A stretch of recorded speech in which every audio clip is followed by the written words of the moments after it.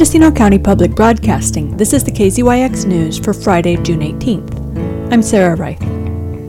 Last month, PG&E cleared the vegetation on either side of its transmission lines for about 2 miles along Road A in Redwood Valley, from its substation to Highway 20.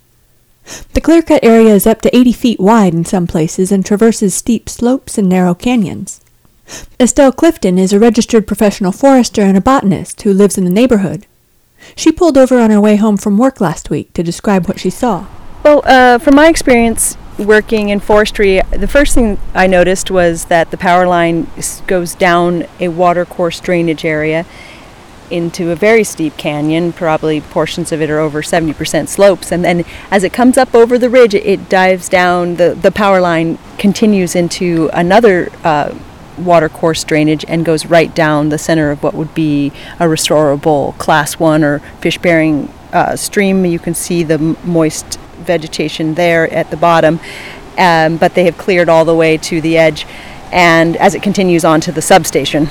You know, in timber, when we see slopes this steep, or especially existing erosion scarps that could indicate active landslides, opining on geology is above what the foresters are trained in. So we bring in a geologist, and if I want to harvest trees on a slide area, especially a clear cut on extreme slopes, I will have make my harvest plans around leaving a certain amount of vegetation generally to accommodate the fact that there's a potential unstable area. So when I look at this cleared area, I do see some erosion scarps in there, and there is no cover left on them except for chips.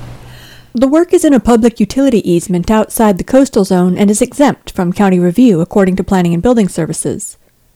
PG&E spokeswoman Deanna Contreras said in an email that certified arborists communicated with every landowner along the line about the work, which she said did not affect old erosion caused by concentrated water from driveways and ditches. She did not respond to a question about how that assessment was made. Also, arborists are not trained to the level of registered professional foresters. The company plans to mitigate the erosion with straw, wattles, and water bars. Most of the property owners did not agree to the use of herbicides, so the remaining stumps are expected to stabilize the soil. Contreras added that fuel breaks created along transmission lines before and during active wildfires have been instrumental in preventing the advancement of wildfires throughout the state. But Nancy Macy and Jean Wetzel-Chin disagree. They're members of the Sierra Club's Utility Wildfire Prevention Task Force and two of the authors of a white paper on the harmful effect of PG&E's tree removal practices. Macy is the task force chair. Can you talk about how effective this is in preventing fires? Completely ineffective. If you added up all the things that are responsible for vegetation, it's only about 20% to 25%. That leaves 75% of the causes, which are vehicles, animals, balloons, all those other things that can cause the wire to short out. Or just the wind making the wires slap together. That's called slap. And that causes sparks, and that causes fires, especially if it's dry grass below it instead of a healthy tree. They say there are readily available technological fixes. Wetzel-Chin is chair of the Sierra Club Redwood Chapter's Northern California Forest Committee. And there are also lines that they're triple insulated, steel reinforced, aluminum cables, so that if anything, a balloon or a tree hits one of those lines, first the circuit breaker is going to stop the voltage, so there won't be any arcing, sparking, and fires, but the line will actually bow down and not break. It is less expensive to modernize the infrastructure, yes, and it will last 40 years than to continually be doing the enhanced vegetation management, which also takes out all of our trees and shrubs that we need for carbon sequestration.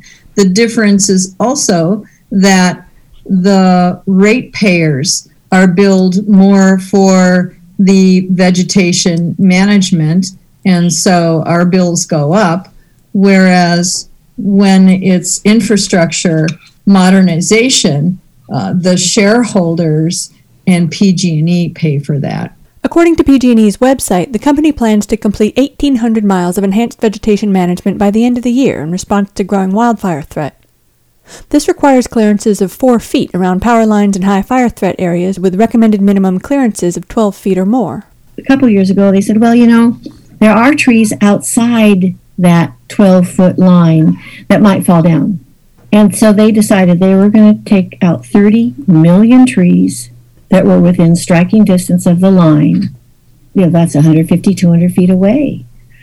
They get to cut down trees. There's only supposed to be danger trees or hazard trees, trees that are dead and dying or will be dead within, another year or two. But they are definitely taking out trees that are considered healthy. There have been communities where the vegetation management plan was not popular. They hit a big wall in Santa Cruz County. We insisted on public meetings. We insisted on people having the right to say no. But in Mendocino County, the work is not confined to Redwood Valley. And have you seen timber harvest plans or vegetation management on quite this scale before? Just looking out over the power lines on the way to Fort Bragg. For KZYX News, I'm Sarah Wright. For all our local news with photos and more, visit kzyx.org. You can also subscribe to the KZYX News podcast, wherever you get your podcasts.